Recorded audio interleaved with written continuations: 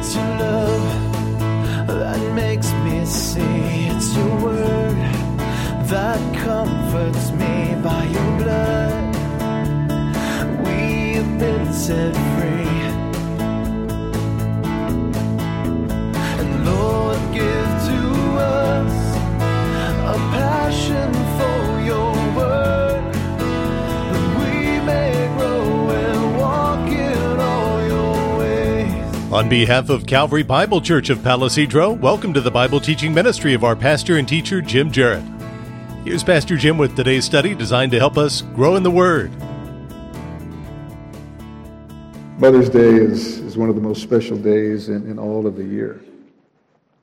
I mean, it's the day that families pay special tribute to their moms in various ways. I mean, cards, flowers, breakfast in bed perhaps, brunch or lunch at a nice restaurant. I mean, special gifts and phone calls. In fact, we're told that there are more phone calls made on Mother's Day than any other day of the year.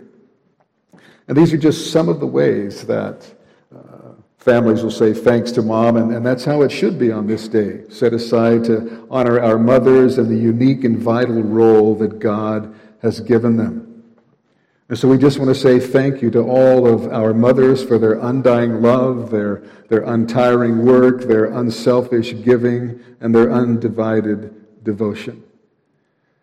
And I mean, let's face it, moms have a complex and essential job description. I mean, someone has said that a mom is a shuttle driver, meal planner, cook, interior decorator, hostess, housekeeper, errand runner, secretary, teacher, educator, and nurse, at times mechanic, landscaper, gardener, bookkeeper, budget manager, counselor, referee, disciplinarian, coach, and your child's number one fan. I mean, without question, moms really do have a difficult but unique and vital job. And mothers have a powerful influence on our lives, emotionally, physically, mentally, but especially spiritually. Someone has said that mothers are the very crucible in which much of our character is formed. Motherhood is so very important. It is a high and a holy calling. And in thinking about a Mother's Day message, I thought, what can I possibly say about mothers that hasn't already been said many, many times before? And the answer is, I doubt very seriously there's anything that I can say that would be new to you or be something you have never heard before. I mean, no doubt there will be many messages delivered this morning on the virtuous and godly mother of Proverbs 31. Perhaps the story of Jochebed, the mother of Moses, will be told in many pulpits today. And many pastors will speak about Hannah, the mother of Samuel, and certainly there's much to say about mothers. In fact, there are not enough words in our vocabulary to say all that should be said about mothers. But as I consider this morning's message, I thought about how the role of a mother is under such attack and has been for some time. I mean, motherhood is so looked down upon and despised by many. As I was preparing for this morning, one commentator I read had an interesting article on motherhood he had come across, and it was written in 1928 by a man named W.L. Caldwell, and here's what he said. Well, may we pause to pay honor to her who, after Jesus Christ, is God's best gift to men, Mother. It was she who shared her life with us when as yet our members were unformed. Into the valley of the shadow of death she walked, that we might have the light of life.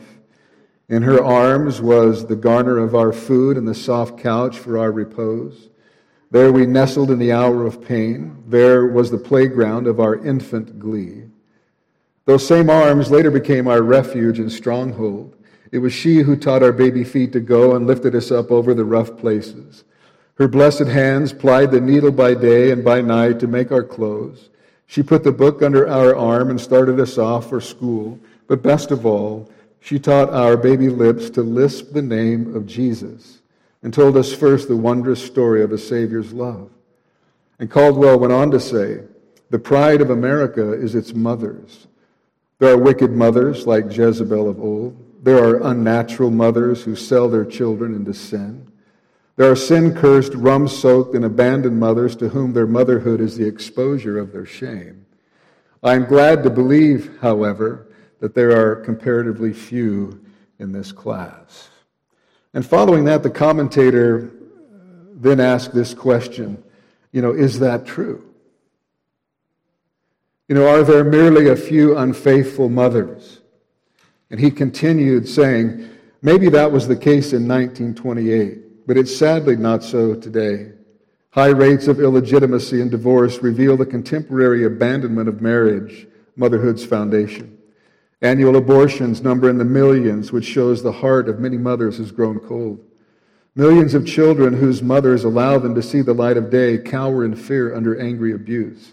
And countless are the mothers who ignore, neglect, or abandon their children in pursuit of self-centered fulfillment. Motherhood is an inconvenient interruption to their lifestyle. For better or worse, mothers are the makers of men. They are the architects of the next generation. That's why the goal of becoming a godly mother is the highest and most noble pursuit of womanhood. God has specially equipped women for that very purpose, and in Christ, women can experience profound satisfaction in that divinely ordained pursuit. They can be who God created them to be, end quote. And how very true that is. So, ladies, I want to encourage you this Mother's Day to consider the fact that nothing is more important to our society than godly motherhood, which is why the enemy and the world system he controls seeks to destroy it. The family is the foundation of society. And while fathers are responsible for the way the family goes, as someone has said, godly mothers are the glue that holds the family together. And since this is so true, and godly mothers are so important to our society and to each of us in our own families, I'd like to take this morning, in honor of our mothers, to look at the life of a devoted, godly mother in the Word of God. Mothers today have to be courageous women, and most of all, mothers need to be women that have certain attributes. And when thinking about godly mothers and their attributes, there's one mother that continually comes to mind, and that is Mary, the mother of Jesus. And so if you'll please turn in your Bibles to the Gospel of Luke chapter 1 and then stand, I want to read verses 26 through 38 and verses 46 through 55. So stand, open your Bibles to Luke chapter 1. And if you'll follow along as I read Luke chapter 1, verses 26 to 38, and then verses 46 to 55. Beginning now in Luke chapter 1, verse 26. And there we read, in the 6th month, the angel Gabriel was sent from God to a city of Galilee named Nazareth, to a virgin betrothed to a man whose name was Joseph, of the house of David. And the virgin's name was Mary. And he came to her and said, Greetings, O favored one, the Lord is with you. But she was greatly troubled at the saying, and tried to discern what sort of greeting this might be. And the angel said to her, Do not be afraid, Mary, for you have found favor with God. And behold, you will conceive in your womb and bear a son, and you shall call his name Jesus. He will be great and will be called Son of the Most High, and the Lord God will give to him the throne of his father David, and he will reign over the house of Jacob forever, and of his kingdom there will be no end. And Mary said to the angel, How will this be, since I am a virgin? And the angel answered her, The Holy Spirit will come upon you, and the power of the Most High will overshadow you. Therefore the child to be born will be called Holy, the Son of God. And behold, your relative Elizabeth in her old age also has conceived a son. And this is the 6th month with her who was called barren, for nothing will be impossible with God. And Mary said, Behold, I am the servant of the Lord. Let it be to me according to your word. And the angel departed from her. And now dropping down to verse 46. And Mary said, My soul magnifies the Lord, and my spirit rejoices in God my Savior. For he has looked on the humble estate of his servant. For behold, from now on all generations will call me blessed. For he who is mighty has done great things for me, and holy is his name. And his mercy is for those who fear him from generation to generation. He has shown strength with his arm. He has scattered the proud in the thoughts of their hearts. He has brought down the mighty from their thrones and exalted those of humble estate. He has filled the hungry with good things, and the rich he has sent away empty. He has helped his servant Israel in remembrance of his mercy, as he spoke to our fathers, to Abraham, and to his offspring forever. May the Lord bless this reading of His Word and our time together in it. You may be seated. Mary was a young woman, a teenager actually, from a small rural village of Nazareth.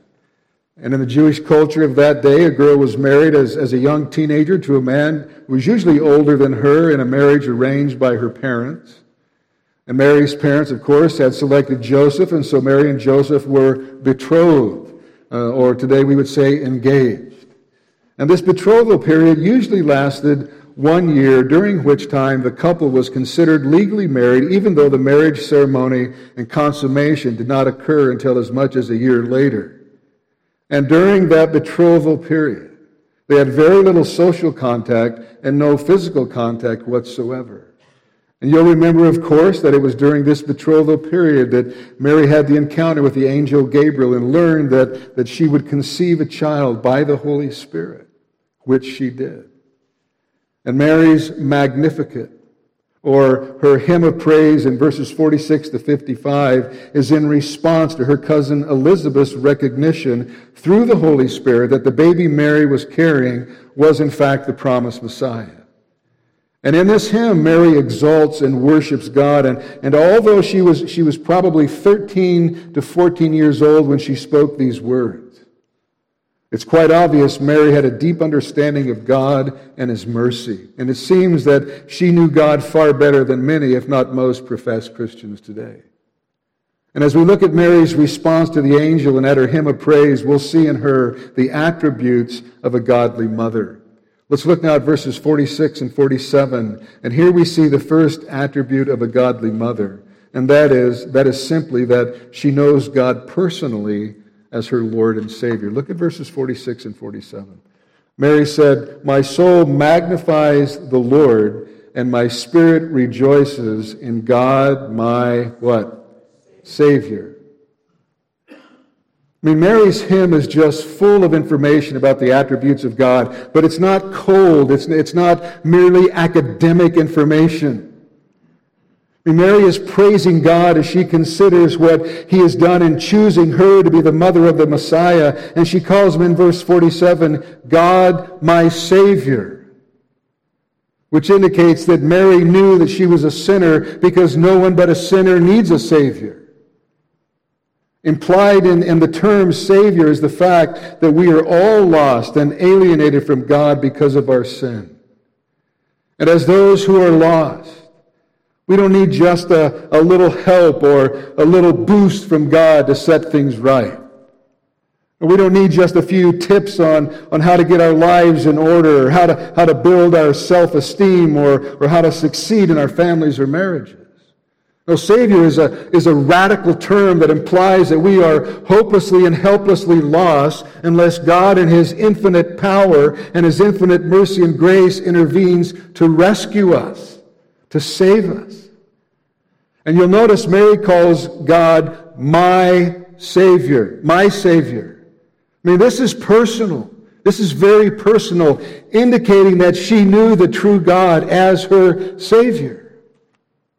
I mean, Mary was from a Jewish home. And the Jews are God's chosen people, so she could have easily thought, well, you know, we're good Jewish people. I'm a daughter of Abraham. We follow the commandments. We keep all the feasts. That's all I need to be accepted by God. But even though she was a moral young woman from a good family, Mary knew, even as a young teenager, that she needed a Savior. And she had personally trusted in God and His Messiah as her Savior. And so the first attribute of a godly mother is that she knows God personally. She has put her faith and trust in Christ alone as her Lord and Savior. Moms, the most important thing in your life is to first of all have a personal relationship with Christ. I mean, that is the issue in all of life. The most important issue.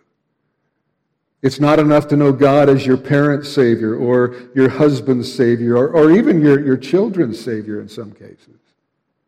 And it's certainly not enough to belong to your parents' church or your husband's church or your children's church. I mean, you yourself must know Christ personally as your Savior and Lord. And that means, of course, that you are accountable to God as your Creator. You see yourself as a sinner who has broken God's holy law. You see yourself as guilty and condemned, and you know that there is nothing that you can do to save yourself. All that you can do is cast yourself upon the mercy and grace of God, turning to Him in faith and repentance. And when you do, Jesus will save you. God will forgive your sin freely, entirely, and utterly, once and forever, in and by the blood of Jesus Christ. You remember it was the man who cried out, "God, be merciful to me, a sinner," who went down to his house justified before God, there in Luke 18. And so if there's a mother here this morning who has not trusted in Christ alone for salvation, you don't know Him personally. Listen, I want to encourage you with all my heart to do so. To turn to Christ and to believe in Him. Trust in Him to save you, to forgive your sin, and to become your Savior and Lord, so that you, along with Mary, might be able to say, "God, my Savior." And so the first attribute of a godly mother is that she knows Christ personally as her Lord and Savior. The second attribute of a godly mother is that she knows the Word of God.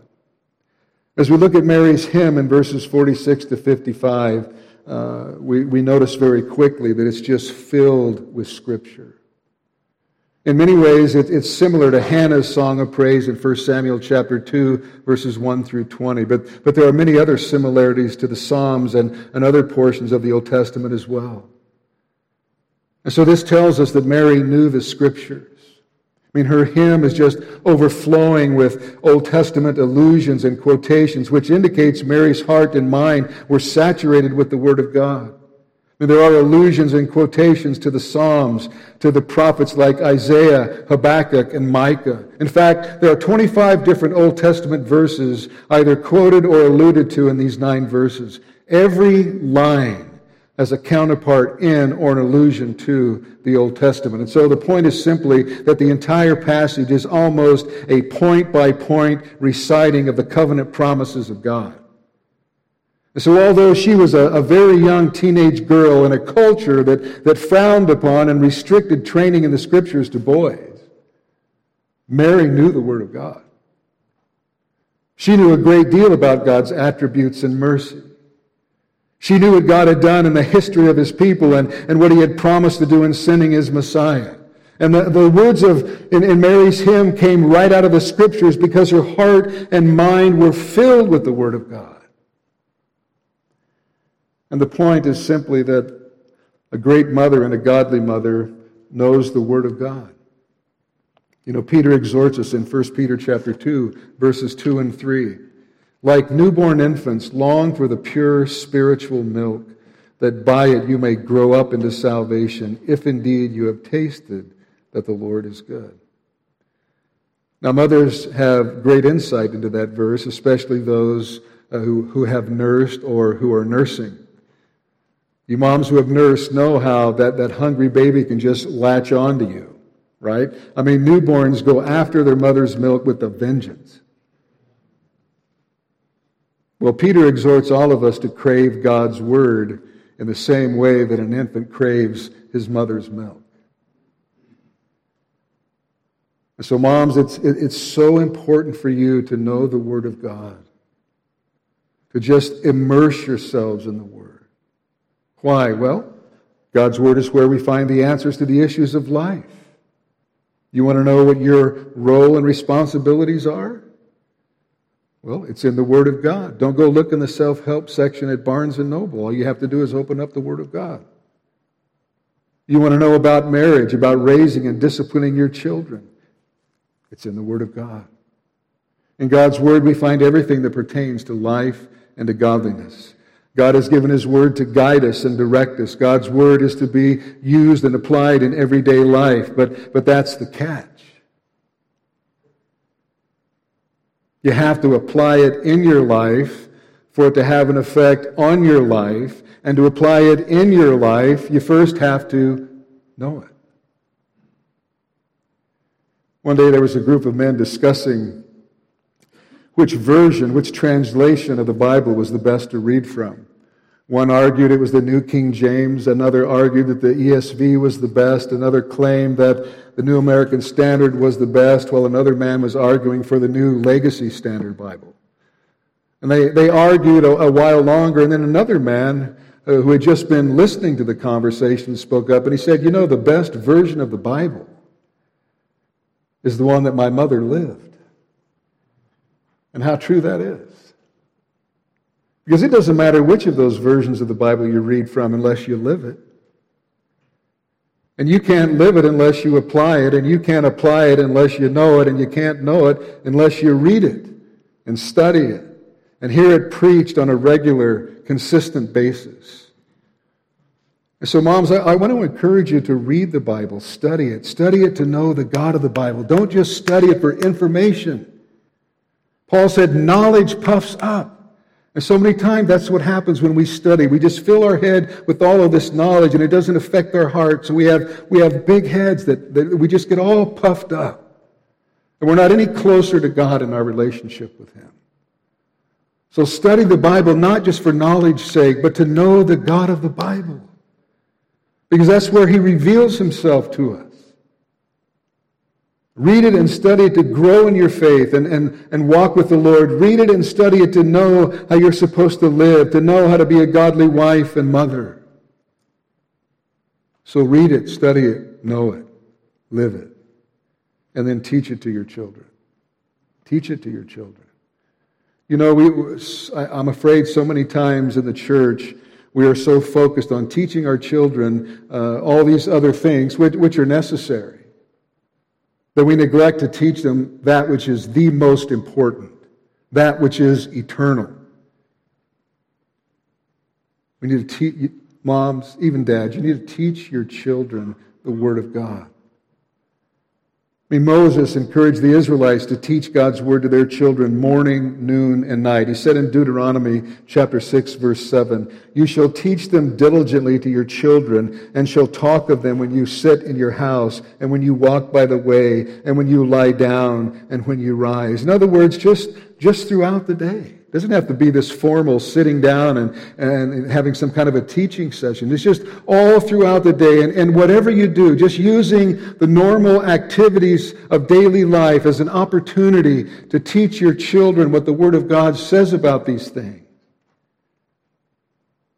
Moses learned that way in his mother's lap. His mother Jochebed was a woman of faith who taught Moses about the God of Israel, the true and the living God. Samuel was taught by his mother Hannah. She instructed him in the things of God, and no doubt he learned how to pray from his mother. And let me give you a great illustration from the New Testament of the effect that a mother and grandmother's instruction can have on a child. Paul was writing to Timothy, and in 2 Timothy chapter 1, verse 5, this is what Paul said, "I am reminded of your sincere faith, a faith that dwelt first in your grandmother Lois and your mother Eunice, and now, I am sure, dwells in you as well."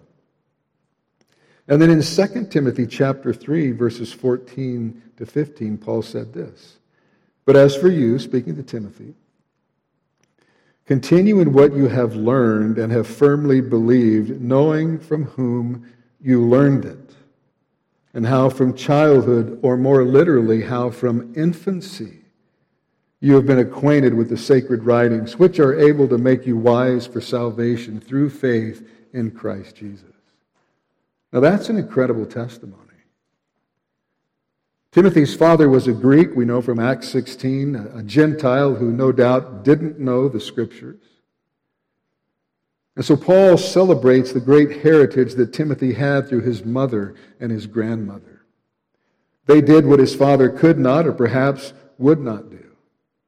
They filled him with Scriptures, and later the Holy Spirit opened his heart to understand the Scriptures and his need of a Savior, and he came to faith in Christ. And so we could say that Timothy will live forever because his mother and his grandmother were faithful to teach him the Scriptures. So moms, I want to encourage you that the responsibility to teach your children is a great privilege. It's a great privilege. Teach your children the Word of God. Don't put eternal things, the things of God, to the periphery. I mean, if you do, and you focus strictly on the temporal, you may train your child to be the best this or the best that or the best at this or the best at that, but if you don't train them with the things that are eternal, you've completely failed them.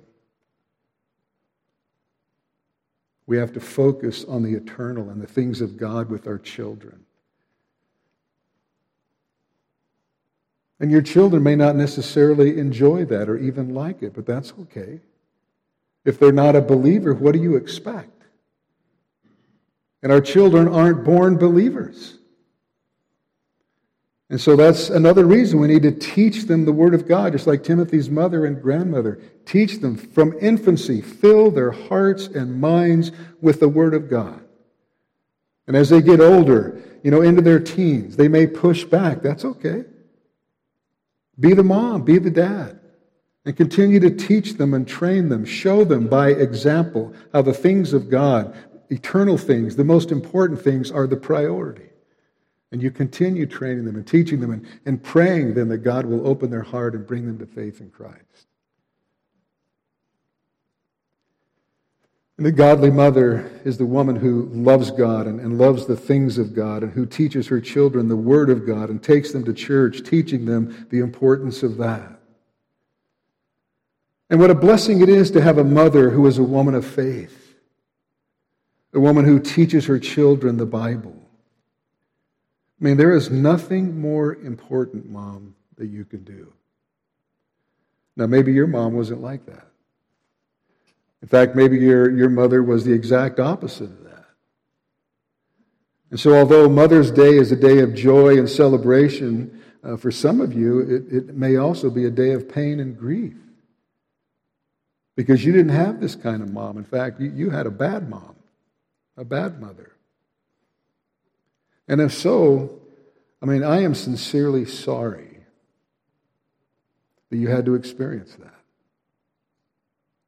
But I also want to encourage you that if God has saved you, well, then you can be a godly mother to your children. You can be the godly mother to your children that you didn't have. Right? That didn't come out right. But you know what I mean.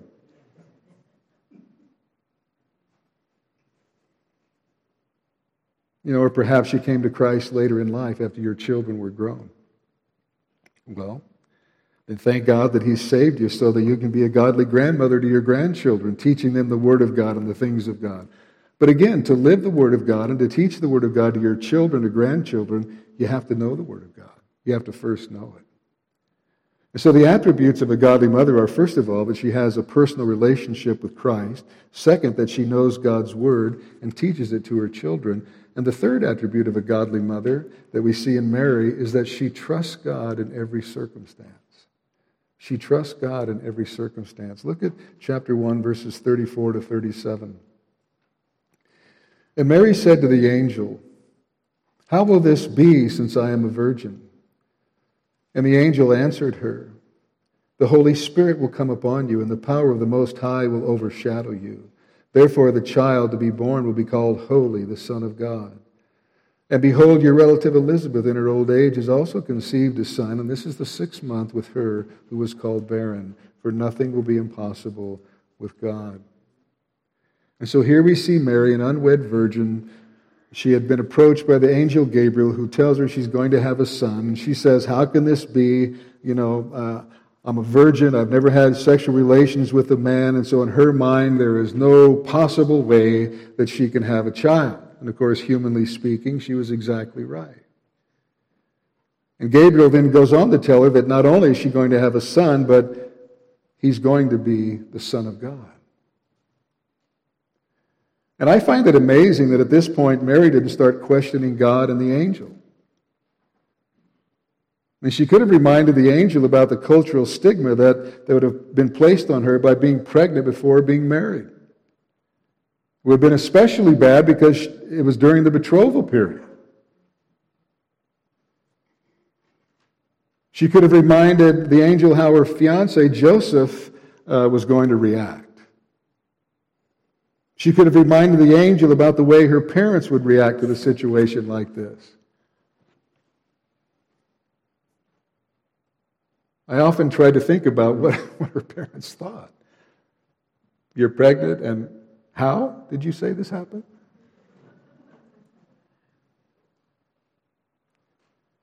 But notice what Mary did in verse 38. Mary said, "Behold, I am the servant of the Lord.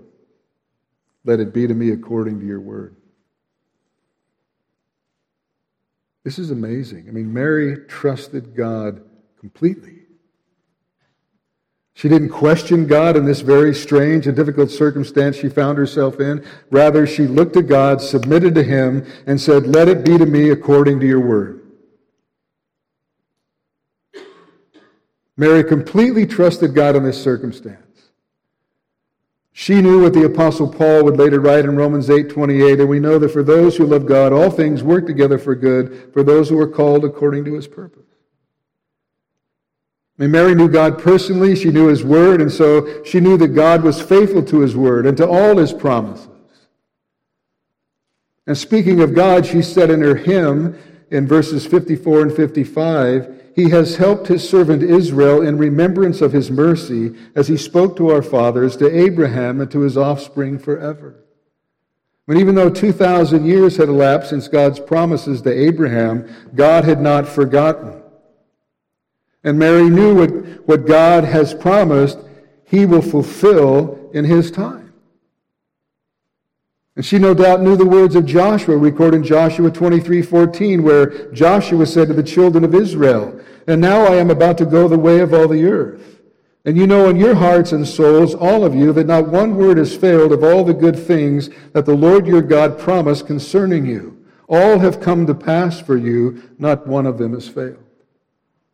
I mean, Mary knew no matter what the situation might be, she could absolutely trust God in every circumstance because God's word never fails.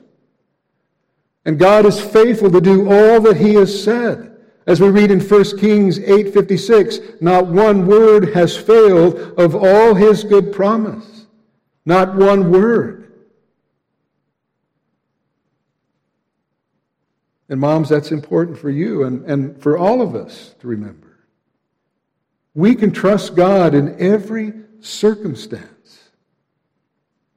I mean, no matter how bleak, difficult, or tragic things may appear to be, we can trust God because God keeps His promises. His word is true. Not one word that He has said has ever failed because He is faithful. In fact, the Scriptures declare, "Great is thy faithfulness." And as we read God's Word and see what He did in the past for those who trusted in Him, and as we look back and remember all that God has done in our own lives,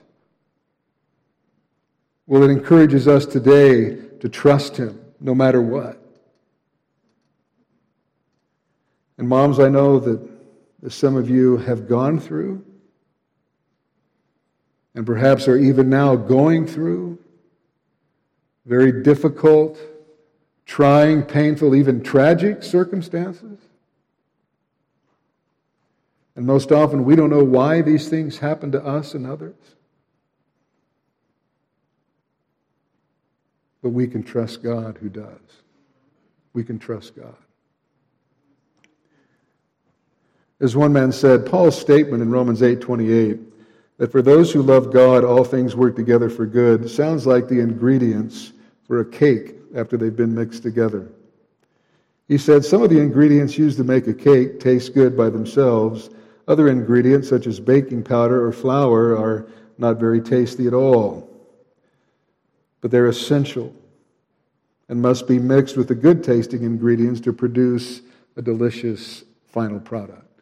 And then he said, God can be trusted to take the bitter experiences of life and blend them together and make them work together for good. God knows which ingredients are needed, and He knows how to mix them to produce the desired result. So I want to encourage you, mothers, this morning to to trust God completely. Because God keeps His word. You know, your husband may not keep his word. Your children may not keep their word. Your parents may not keep their word, or your friends, or everyone else for that matter. But you can trust God completely because He always keeps His word. I mean, there's absolutely no doubt about it. And so we can trust Him in every single circumstance. One man said, "Trust in yourself, and you are doomed to disappointment. Trust in your friends, and they will die and leave you. Trust in money, and you may have it taken away from you. Trust in reputation, and some slanderous tongues will blast it. Trust in God, and you are never to be confounded in time or eternity." A godly mother knows Christ personally. She knows God's word, and she trusts God in every circumstance. And last, she remains faithful. And for this, we have to go to John chapter 19. And so why don't you turn there? John chapter 19, verses 25 through 27.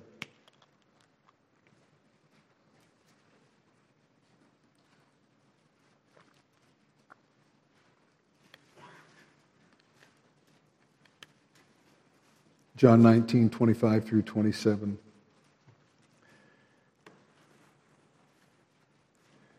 Let me read those verses. "But standing by the cross of Jesus were His mother and His mother's sister, Mary the wife of Clopas and Mary Magdalene. When Jesus saw His mother and the disciple whom He loved standing nearby, He said to His mother, 'Woman, behold your son.'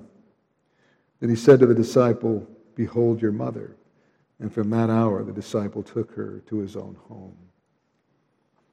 So these verses tell us that Mary was one of the few people who loved and followed Jesus, who was present when He was crucified. And you know, we don't want to forget that Mary not only gave birth to Jesus, but she mothered Him for 30 years. From childhood to manhood, she did everything a devoted mother could do for the son she knew was no ordinary man. I mean, Jesus in His humanity would have learned from His mother, who saw herself as the servant of the Lord. Mary, who knew the Word of God so well, would have, like the mother and grandmother of Timothy, taught the child Jesus the Scriptures. In the home that Joseph and Mary had made for her son, God had been preparing Jesus for 30 years for a brief but dynamic ministry lasting just over 3 years. And when Jesus left home, who can imagine the bitter trials that Mary must have suffered during those years of His ministry? I mean, look, she had the same motherly concerns for Jesus as any mother here this morning would for her child. And no matter how old your children are, they're still your children.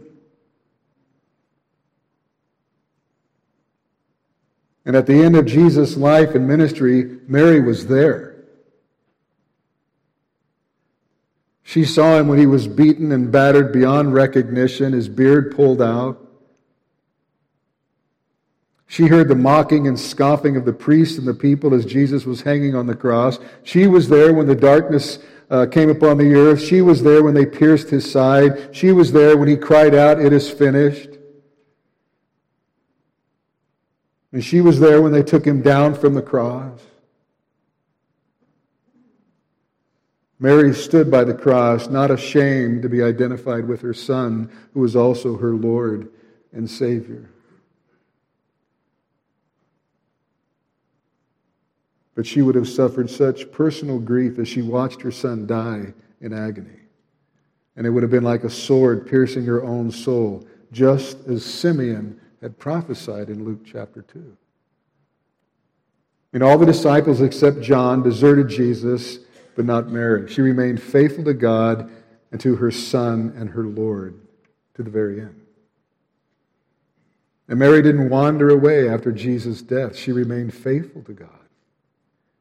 And the last time we see Mary in Scripture is in Acts chapter 1, verse 14. She was with the disciples and other believers gathered together in the upper room, awaiting the coming and the empowering of the Holy Spirit. And that is the last glimpse we have of Mary. And her name is not mentioned again in Scripture.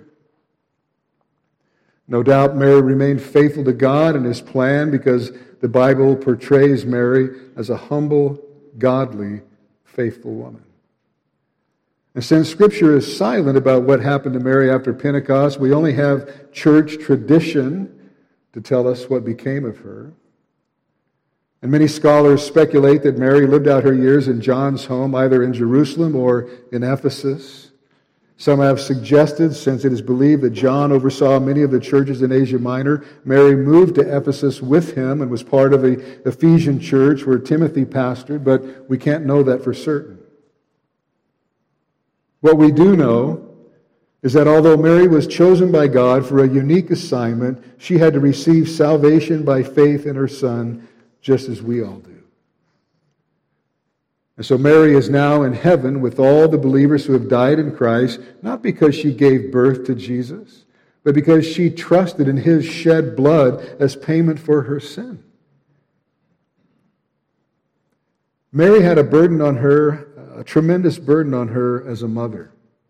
I mean, I can't imagine. And she could have easily given up at any time, but she did not. She remained faithful. She lived the life of a godly mother and Christian. And we all can learn a great deal from the life of Mary. I mean, every Christian here can learn a great deal from the life of Mary. And as Christians, we have much to go through in this life. Temptations, trials, sorrow, suffering, pain, tragedy. And Paul said in Acts chapter 14, through many tribulations we must enter the kingdom of God. Paul said in Philippians 1:29, for it has been granted to you that for the sake of Christ you should not only believe in Him, but also suffer for His sake. But though things may get tough, I mean really tough, though we may experience severe trials and testings, through it all, God is faithful. And we are being held in the grip of His grace. And so when we feel tossed this way and that, when we get to the place that we think we can't go on, we need to remember that we are being kept by the Lord Jesus Christ, our Savior, and that He will, in His mercy, bring us to eternal life and glory in heaven. I mean, just as Jude said in Jude 24, He is able to keep you from stumbling. That means ultimately stumbling and falling away. He is able to keep you from stumbling and to present you blameless before the presence of His glory with great joy. So whatever the difficulties may be, however great the trial of our faith, we can count on this. We are kept by the one who has saved us, and by His power and grace, we will remain faithful to the end.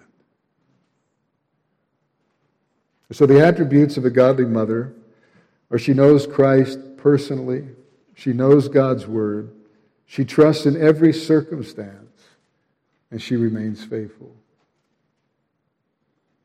And may God help us to understand and appreciate the importance of a godly mother. And in closing, moms, you have a tough job. But it's a very, very important job. And I would say that a mother's work is among the greatest in the world. And being a wife and a mother is a high calling. For those of you whose mothers are still living, you need to recognize your mother this Mother's Day for the things that she did well. In love, look beyond any of her shortcomings, because we all have them. And honor the one who introduced you to life and who loved you continually and made great sacrifices for you.